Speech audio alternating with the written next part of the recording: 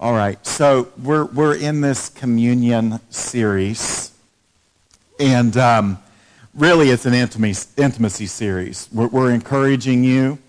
I'm going to ask this, and don't feel guilty if you haven't, but how many of you over the last 2 weeks have taken communion with your family, some way, shape, or form or another, at your house? Anyone? Yeah, okay. If you haven't, feel free, okay? And don't receive any guilt, shame, condemnation if you haven't. You don't have to go buy juice. You don't have to go buy Brett. It doesn't matter. If you've got Diet Dr. Pepper and an Oreo cookie, I mean, it'd be probably pretty amazing. Thank you, Bob. It'd be pretty amazing. It's right. It's the posture of the heart. And what we're doing is, I feel like the Lord is inviting us as a people in closer, deeper intimacy with Him. And we want our people to experience Him and hear from Him in new and different ways. And I heard this. I have this guy. I'm not going to share some of it just because it's so personal and it's really for April and I. But when I was in Kansas City a few weeks ago, I met a man, and actually, so I was there and I was sitting with Rob McCorkle, and I looked across and I said, "Rob, who is that man over there?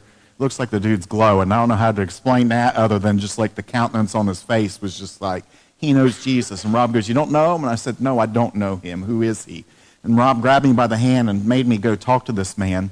And so they take me out in the hallway, and Rob says, "All right, this is my buddy Michael. I disciple him. Would you talk to him?"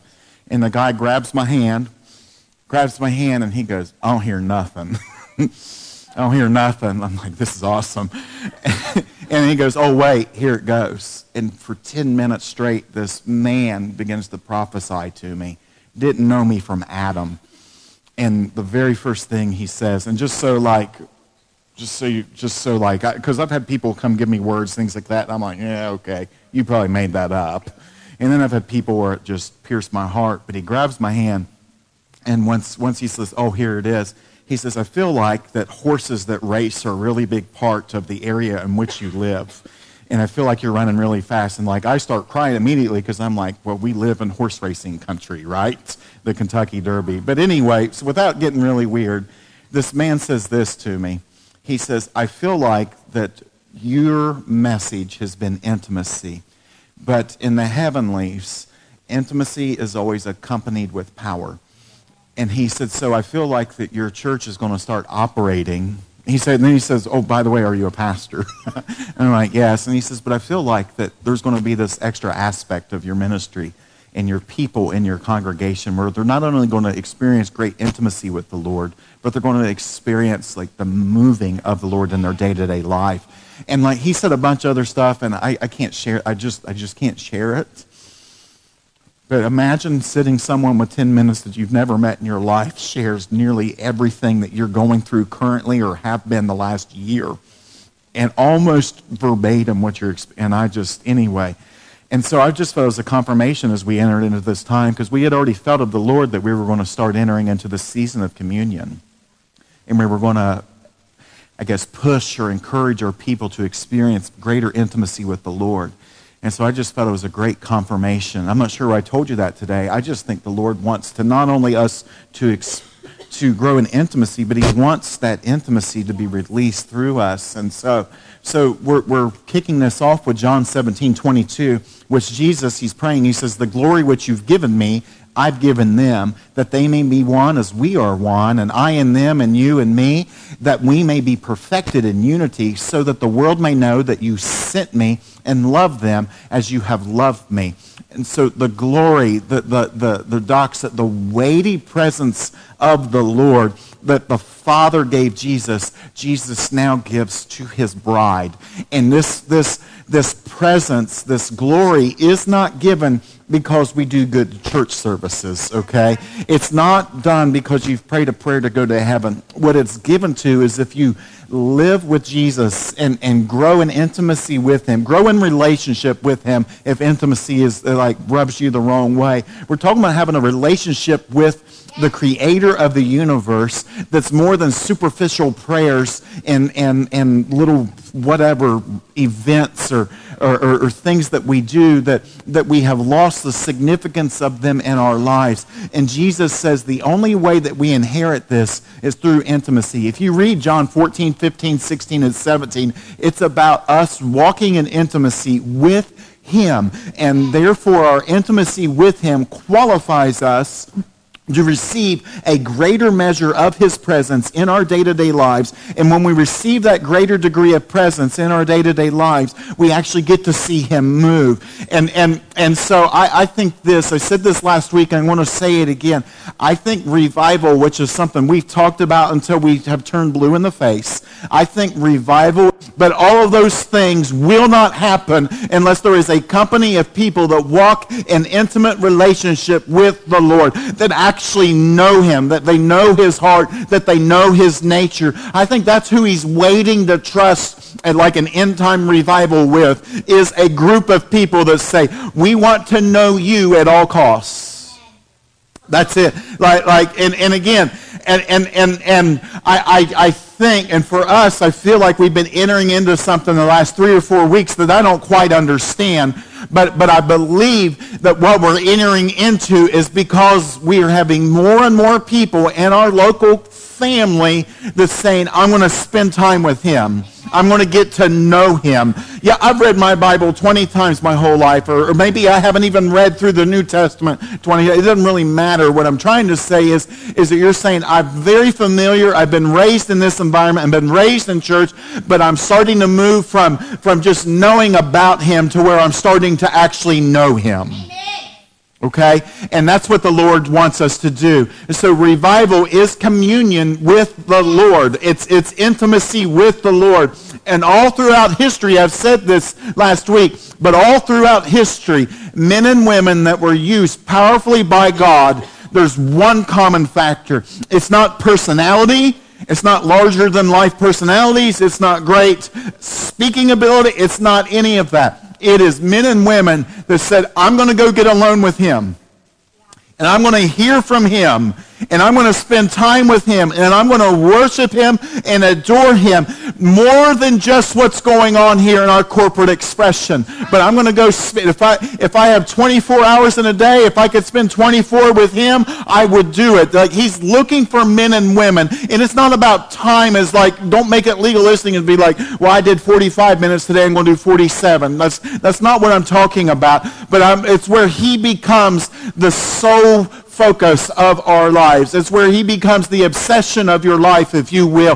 That's who the men and women that he uses. It's been like Charles and John Wesley. Like John Wesley felt like the poor needed the gospel preached to him, and the church got upset that the poor started coming in the church, and so they threw him out of his church that he was ordained in, and so he starts preaching out in the open air, and thousands upon thousands start getting saved. Why? Because he had a revelation of the Lord's goodness, that it wasn't just for the upper rich middle white class people, but it was for every single person on the planet. You understand? It's like Charles Finney, which is my favorite evangelist of all time. Charles Finney was skeptical of the Lord's existence. He didn't believe in the Lord's existence, and then he started seeking, started getting convicted, and he was walking down the road, and he was very intelligent. He was a lawyer, and he's trained in law school, and he's walking down the road, and he hears the Lord, and he feels such a burden that he walks off the side of the road, goes, hides in the woods, and lays on his face for hours. And he says that, I love what he says. He says it's like waves of liquid love came over him to such a degree that he began to ask the Lord to quit moving on him because he thought that he might die. And he gave the rest of his life to preaching the gospel, town to town, place to place. He was known for this. Finney was known, I don't even know I'm telling you revival history. I just think it's men and women used powerfully by the Lord. But Finney actually would spend so much time for the Lord that they would announce that services started at 5 p.m. on a Sunday night. And the whole town, this was like the 1870s, 80s, and Finney, with the whole town would come to the church or to the meeting hall, and most likely it was a schoolhouse that was used for all those purposes. And so the whole town be waiting. It's 5 p.m. and Finney's nowhere to be found. You know where he was? He was alone in his bedroom at his hotel, or the house he was staying in, and he was just praying. And he said that he wouldn't even stand before the people unless he thought the Lord had divinely spoken to him. And so he would wait. And so the people would wait. It's 6 o'clock. It was supposed to start an hour ago. Don't they know that Grey's Anatomy's on just a few hours or whatever show y'all watch. And he's like, no, it doesn't really matter. 7 o'clock hit. It doesn't matter. He's waiting till he had something worth giving to people. And he'd come in and just, and he would release what the Lord gave him. There's actually accounts of Finney where he spent so much time with the Lord that there were times that he would walk into buildings or walk into places, and he hosted such a degree of the Lord's presence that he didn't even preach the gospel, that people began to fall on their knees because they got convicted by sin. There's actually this one story where he walked into this steel mill and walked into this mill, and they said that people started just hitting their knees, weeping and crying out. And the only thing that happened is one man that would love the Lord's presence, that communed with him daily, walked into the building. Now you understand, it's not the man that did that, it's the Christ Jesus, the hope of glory that was inside the man, okay? What I'm saying is I could give you all kinds of other examples of men and women mightily used by God. Most of them were deeply flawed, for one. They weren't perfect, and I think that's actually something the Lord does. I don't think you should go purposefully become flawed, but I think it's something the Lord does so it doesn't go to our heads. Because like Wesley, he had a terrible marriage. No one knows that. We don't talk about that in our Wesleyan Armenian theology tradition. He had a terrible, terrible marriage. But the Lord used him mightily. Yeah. Why? I think it's because a flawed individual that recognizes that it's not about them, but it's all about him, actually grants permission to be used. And so if I said, how many of y'all are perfect? None of you better raise your hand, right? So now, even if your mom said you're the greatest thing since sliced bread, you may be pretty special, but maybe not that. And so the Lord's looking for these people, these men and women that are just hungry for him. He's looking for churches that are just hungry for him. And what we're beginning to discover is because we're becoming hungry for him, we're starting to see the Lord place burdens on people's hearts for the neighborhood around the church. And I just absolutely love, like, their prayer walking today, and Melissa was up here serving some people the other day. It's what the Lord does is if you go spend time alone with him, he starts to give you his heart. And then what we end up doing is what heaven said to do, as opposed to what we think we need to do because we feel guilty about not doing anything. And when he leads it, guides it, directs it, it's much more powerful and impactful than it would be if we just came up with something because this is what good Christian people do. I don't know where that came from, but it felt good to say. Okay, so revival, it's walking in intimacy with him. It's communion with him. And I shared part of this a few weeks ago or early December, but when you start to enter into a lifestyle of communing with the Lord, you actually become a hoarder. Say that, a hoarder of oil. You understand what hoarding is, right? Like there's like terrifying shows on TV that has like you walk in it and they have little narrow pathways in their house. And so there's just, they can't throw anything away. They can't get rid of anything. And this is from Matthew 25. Let me read it, and then we're going to actually get to where we're supposed to talk at the very end. But the kingdom of heaven is comparable to the 10 virgins who took their lamps and went out to meet the bridegroom. 5 of them were foolish, 5 were prudent. For when the foolish took their lamps, they took no oil with them, but the prudent took oil in flasks with their lamps. Now while the bridegroom was delaying, they all got drowsy and began to sleep. But at midnight there was a shout, "Behold, the bridegroom, come out to meet him." Then all those virgins rose and trimmed their lamps, which actually means they made their lamps more beautiful. They trimmed their lamps. The foolish said to the prudent, "Give us some of your oil, for the lamps are going out." I've said this before. You can't, the only way, I think oil in this story is only gotten when you spend time in a secret place with the Lord. And my wife's oil is not my oil. And I can't say, I'm lacking, give me some of what you have. It's all of us have to pay a price for it ourselves, okay? And so that's what's going on here. And the prudent answered, no, there won't be enough for us and you two. Go instead to the dealers and go buy some for yourselves. And while they were going away to make the purchase, the bridegroom came, and those who were ready went in with him to the wedding feast, and the door was shut. Later the other virgins came saying, Lord, Lord, open up for us. But he answered, truly I say to you, I do not know you. Be on alert then, for you don't know the day or the hour. Now, granted, this is an end times passage, but I think it's a passage for right here and right now. Now, the reason why I said we need to be hoarders of oil, and I'm going to go through this relatively quick, but there were 10 virgins, 5 spent time alone in the secret place and got the oil that they needed. The other 5 were lazy and wicked, is what another translation says, and they did not get what they needed. I think this is a picture of what we need to do as a people. If you understand wedding history, I've said this I think twice here, but I'm going to go through this real quick. But Jewish wedding tradition, it's pretty simple. There were 3 aspects. There was the betrothal, and that was the bridegroom coming and paying a price for his bride. It was a dowry. And we know that Jesus came and he paid a price with his blood for us. That's the wedding invitation right there. When he was on Calvary and he shed his blood, that's the dowry for us to come in, okay?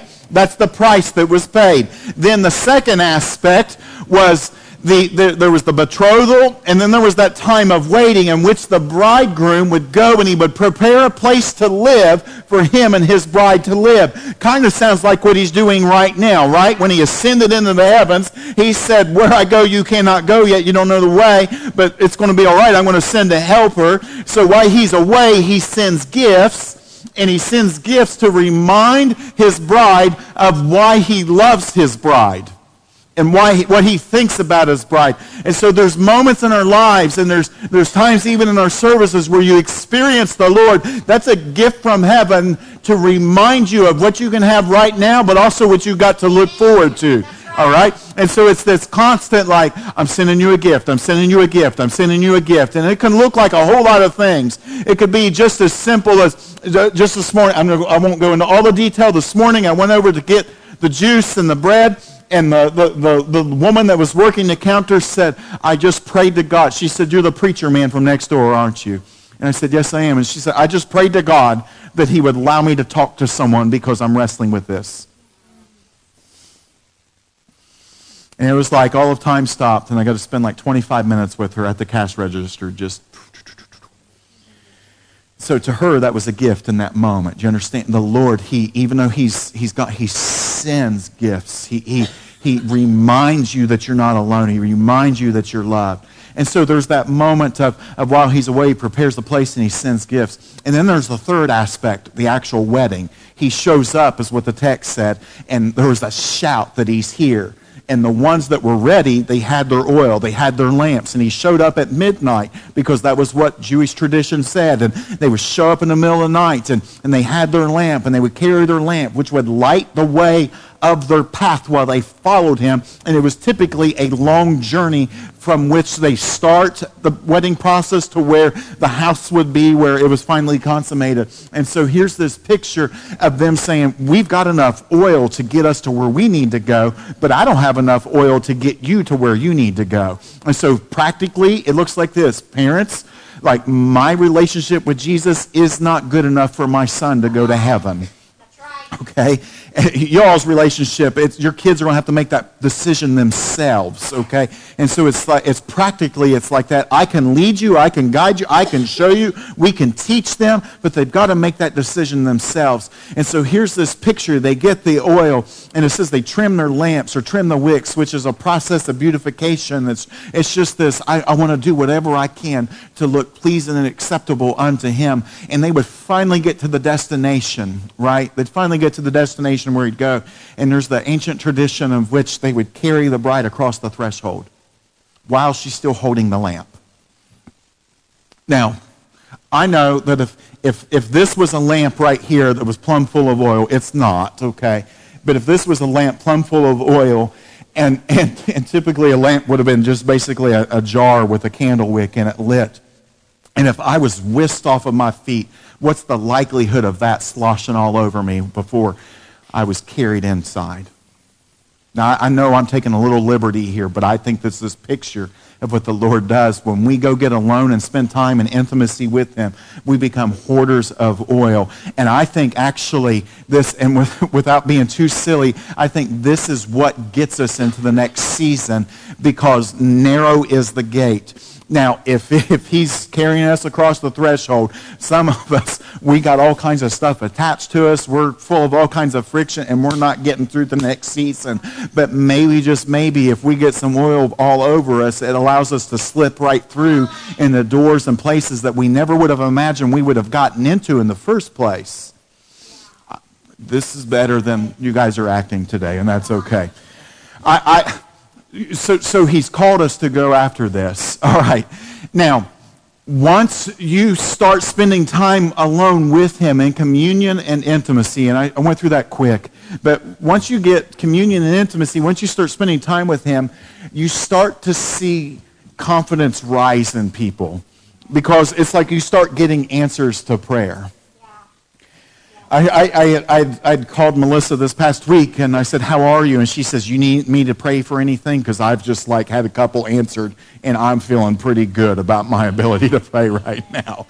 And she said, my confidence is high. But when you start to see the Lord move in specific ways, it drives us back into that place. And so if this church is going to grow, if this church is going to transform the city or the state or the region, it's going to be because we have a relationship with the Lord, and it's because we spend time alone with him, seeking after him, and then he starts to give us his heart, and we start to pray and agree with what his heart is. Amen. Look at Luke 11. Luke 11.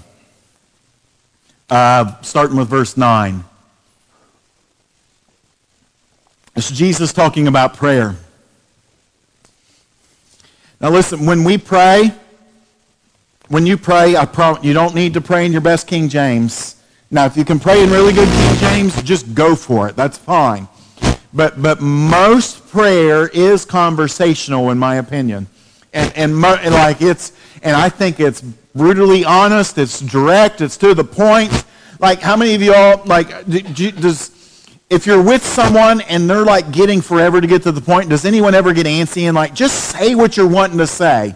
Like when Ethan, he'll come up and he'll sometimes say stuff, and I'm like, just get what do you want, and then we can move on from there. And I'm not picking at him, but my folks would do that too. They'd be like, look, is there a point that you're trying to get to? Because we'd like you to get to it at some time or another. And you understand? And I think that some of us think we have to talk the Lord into doing what we ask him to do, but the truth of the matter is you're not talking him into anything. The truth of the matter is that you're spending time with him and getting to know his heart, and then you start asking him stuff that he already knows his heart to begin with, and he can't help but end up moving in that situation. So here's what it says. So I say to you, ask, and it'll be given to you. Seek, and you'll find. Knock, and it'll be open to you. For everyone who asks receives, and he who seeks finds, and to him who knocks it will be opened. It's a beautiful picture. And again, it isn't like new pickup. That's not what this is. This is getting to know his heart. And as you get to know his heart, that's why in Psalms, David wrote, the Lord gives you the desires of your heart. He gives you his desires because he gives you the desires of your heart because your heart has been transformed to such a degree, it's actually his heart. That's Ezekiel 25, 26, and 27. But he says, now suppose one of your fathers is asked by a son for a fish, he will not give him a snake instead of a fish, will he? Or if he's asked for an egg, he will not give him a scorpion, will he? If you then, being evil, know how to give good gifts to your children, how much more will your heavenly Father give the Holy Spirit to those who ask him? Okay, so communion, intimacy with the Lord gives us the confidence to begin to ask him for more of himself. He says, I say to you, ask, and it'll be given to you. Seek, and you'll find, and knock, and it'll be open for you. Ask means to request, to demand. And so it's this picture of just asking. And what's fascinating is these three words, they're present tense. And so it doesn't mean like ask one time. It means just stay persistent. Don't give up. Don't give up. Don't give up. Keep asking. Keep asking. Keep asking. Keep seeking. Keep knocking. And like it's like this. I was actually taught. I was taught by one of my mentors that when you minister, there's going to be themes or topics or whatevers that when you share with your church, you're going to feel like you're talking about too much. And if you feel like you're talking about something too much, it actually means you're finally just now starting to talk about it enough, and you probably need to talk about it some more because it takes that long for something to soak in, okay? And so some of us, we're like, well, I prayed once, and that was good. And if we haven't heard an answer, I think it's permission to keep asking, keep seeking, keep knocking. I don't know how many times we've asked the Lord to send revival to this church and to send revival to the surrounding area. And he hasn't said no, and he hasn't said, I'm going to. I believe he's promised he's going to, but he hadn't said stop doing it yet. So therefore, we keep asking, and we keep asking, and we keep asking. Or it's a picture of this. If you have a lost loved one, do you just pray, oh, Lord, save them? Or do we keep, come on, Lord, get them? Right? Like make them miserable until they actually just turn around and come back to you. Like do we start praying like that and believing? Like some of you are giggling at that, but some of us actually need to hit bottom before we finally realize we need to go back up, right? And so it's like, Lord, would you do like whatever they need to do? Lord, let them come to their wits' end. Let them come to the end of themselves. But I'm going to keep asking, and I'm going to keep seeking and knocking that you're going to come back and you're going to draw them near to you, because your desire is that none shall perish and all shall inherit eternal life. Like, would you begin to move in that situation? I think, beloved, there's moments where we need to get more bold and start asking the Lord and asking the Lord, instead of forgetting what we've asked him for, but keep seeking and keep seeking. And so it's this demand on heaven. And seek means try to find and to learn about, and to desire, to demand, to attempt to find. And find, it means to discover, to learn the location of something. It means to attain. It means to begin to experience. And so again, there's this picture. He's saying, look, ask and seek and knock until you actually see the things that you've been asking for. We're saying, Lord, we want to see your kingdom come and your will be done on earth as it is right here in Louisville, God. We're going to keep seeking after you until we see it come to completion. You promised that you would do it. We're going to keep appealing to you. I'm not going to get bored with praying this. I'm not going to get worn out with praying this. You haven't changed the subject. I'm not going to move on to the next thing. It's asking and seeking and knocking. And I think he's looking for a people. It's like, well, that sounds cruel. It's not cruel. What it does is I think it actually imparts a holy desperation within our hearts. I think that it stirs up a hunger inside of our hearts. I think that it makes us to the point that we're like, we haven't seen it happen yet. And if it hasn't happened yet, maybe when it actually happens, we will attribute everything that does happen to him instead of thinking that it's us and our ingenuity and our own cleverness or our own devices. But we're like, Lord, we absolutely need you, right? It's all throughout the New Testament. Jesus teaches about persistence in prayer. And the only way you can be persistent is if you get alone with him.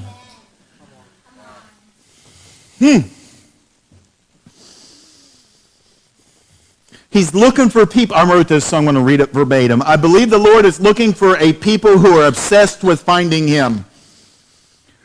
When we pray, here's something I felt like the Lord said. When I ask the Lord for an answer to prayer, you know what the answer to the prayer is? It's him. If I need provision, do I need money or do I need more of him? Because he is our provider. Do you understand? Like, if I need a healing, do I need physically healed or do I need him who is the healer? So he is the answer. Like, I could go on and on and on, right? If I feel alone, Do I need someone to love me, or do I need the one that is the manifestation of love to make himself known in my life, right? Like, you see, when we pray, he is the answer. The answer isn't an action. The answer is a person. He's looking for people that want to find him. I'll never forget it. It's been, oh goodness, I don't know how old the song is. Wow. King of My Heart. You know, you're the king of my heart. There's another song. There's like a 4-song EP. I remember when we downloaded that EP and we were listening to it in Illinois in April, and I just cried the whole way.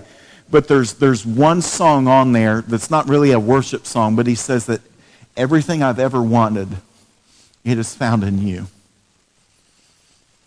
Everything I've ever wanted, it is found in you. And there's so much truth to that. And what we discover is if we go get alone with him, like we start to pray his heart, we start to get answers, see more answers to prayer. And again, I'm not turning into this is not a step 1, 2, 3 thing. This is a relationship. It's living, it's active, it's dynamic.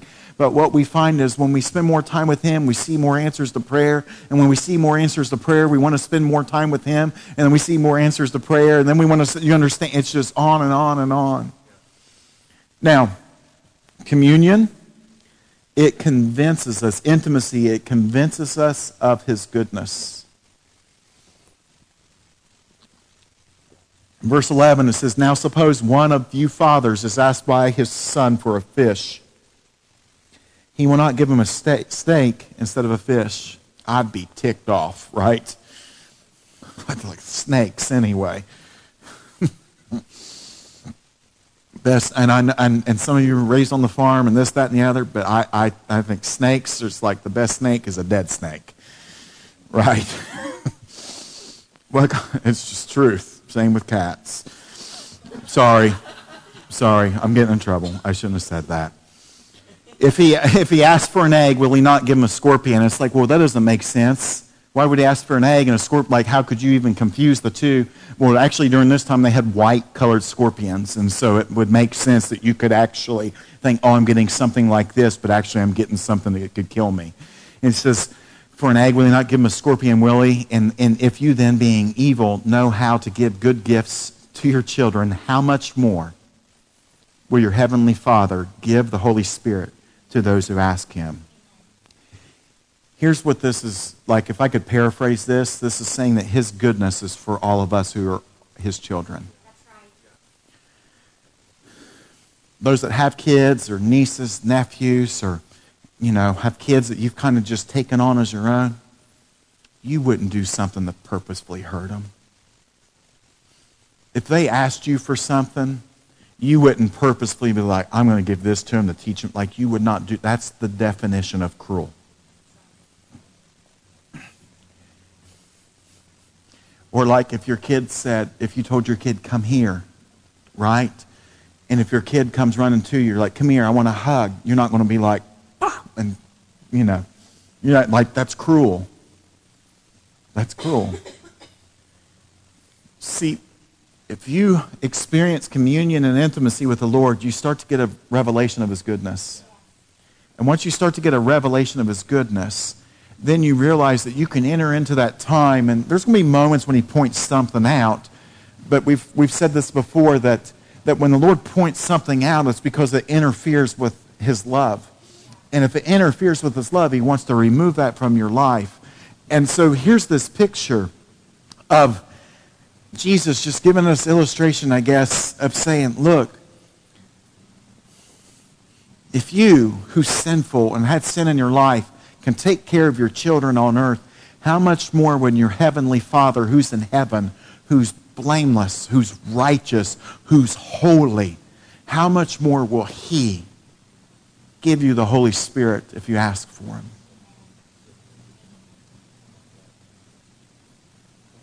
Now, it helps to understand the crowd he was speaking to. Most people at that time, well, the Holy Spirit wasn't given, so they wouldn't have had that anticipation for that. But there's a lot that believe that he had departed. There's some that believe that the Holy Spirit's only available to like the most holy, or only belongs to a certain group of people. And this is really profound because Jesus is saying, look, this is not for the elite. This is not for the holy rollers. This is for sons and daughters that have a revelation of his goodness. And look, I think if we could get a revelation that he's good, it would change the way we pray. And we've used this coil.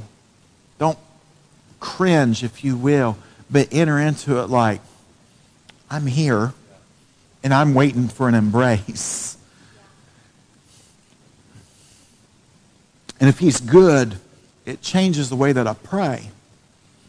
It really, if his goodness is a lens through which I look at the world, it changes the way I view absolutely everything. Because then when he moves, it's like, well, you work all things together for the good of those that love you and are called according to your purpose. And if that's the case, and I believe it to be true, then you're going to work this out some way, somehow, even though I don't understand in this moment. Or you're going to begin to seek him and be like, Lord, would you just pour out your goodness in this situation?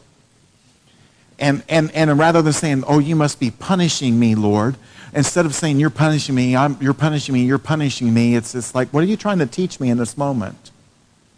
What is it that you're refining? What is it that you're wanting to change? It's a different view. Like, and again, if you ask him, he's not me like, well, they asked for an outpouring of the Holy Spirit, but I'm going to have everyone get mad and leave or whatever. You know, he's not going to do that. He's looking for a people that trust him. And I think it's like this. I wrote in my notes early this morning that if we can get a revelation of his goodness, I think it's almost, now, I say it's almost, I actually think it is this. And again, this is all, you're alone with him, he gives you his heart. But I think if you get a revelation of his goodness, it's like the Lord writes you a blank check.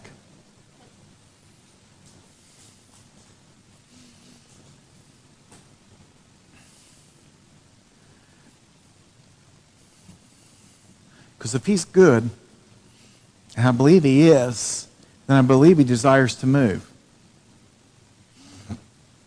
Now in this instance, in this story, Luke, he actually talks about receiving more of the Holy Spirit, more of the Lord's presence. Matthew just talks about receiving from the Lord, but Luke's emphasis was on the Holy Spirit. But if the Lord come, and like you could think like this, if you had a blank check and you could write any amount on it that you wanted to, what would you go spend that on? Some of us, we'd pay off our homes, we'd pay off all of our debts. There's some that would, the first thought was, well, I would go take care of the poor, I'd go do this, that, or the other. I'd take care of my folks, I'd take care of my friends and family. You realize that if you get a revelation of his goodness because you've spent time with him, that less and less of what he's doing in your life is about you.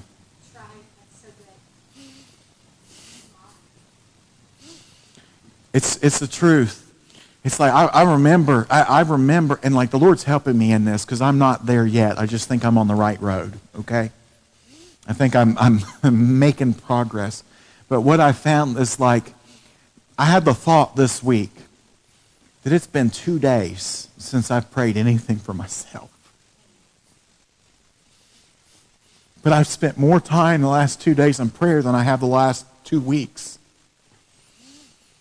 And what I found is I started like just seeing you all in my mind or whatever, started seeing your faces, and I just start praying for you one by one. And I started picturing the shopping center and started praying, Lord, pour out your glory in the shopping center. Think of my wife, I'd pray for her. Think of my boy, and I'd pray for him that he would serve the Lord with purpose in his generation, right? I just started thinking of all these different things. Started praying for our state. Lord, and just like, Lord, pour out your glory in this state. See, I think the blank check isn't like, what can you give me? It's what can you deposit within me that ends up affecting the world around me. And so then it's like, all right, God, there's some in our church that their kids are away from you right now. That's not your will. Send them home. Thank you. Right? There's some that I know that's struggling in finance. Lord, would you begin to meet their every need, right? There's some that's battled chronic illness and sickness. Would you take care of those right here and right now, God? There's some that's struggling because they've been hurt. Would you heal their broken hearts, God? And I have this confidence because I've spent time with him that he's actually good, and I've had this confidence that he's going to begin to answer those prayers. But if I think that he's mean, I don't have that confidence. Because then I start to think like this, and this is, and I think the definition of a mean, angry father is a picture of cold, dead religion, okay?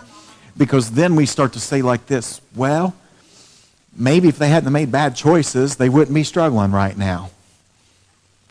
Yes. Maybe if they did this, that, or the other, their kid wouldn't be struggling. And that's silly. That's judgmental. But if he's really good, then he wants to move in those situations. And I'm not going to think the way the enemy thinks and tries to justify stuff.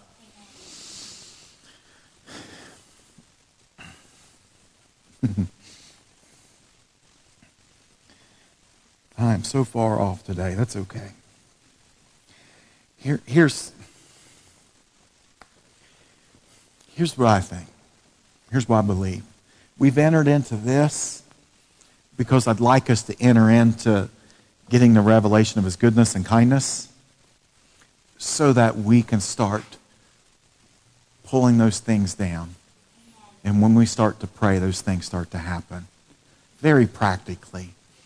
And it's not like, don't say, well, he said ask and you'll receive, and like we're all praying for brand new cars. Like, that's dumb and gross. Okay? But I'm not going to let the abuse of a few megalomaniacs ruin it for the rest of us. And so we're going to seek after the Lord and begin to experience him. And man, and by the way, the communion with the Lord, it's enjoyable. It's really enjoyable. Like there's moments where I'm like, don't do that, or don't say that. You know, like, do you really have to go there, Lord? Like, I was enjoying this sweet time of worship, and the Lord just says, by the way, you're sarcastic. And I'm like, I'm worshiping you right now. And the Lord convicted me on sarcasm and said, stop being sarcastic. Doesn't mean I can't have humor, but sarcasm is always aimed at the person that you're in front of, not something that's funny. And so I'm like, do you have to go there, Lord? But that's his goodness that's doing that.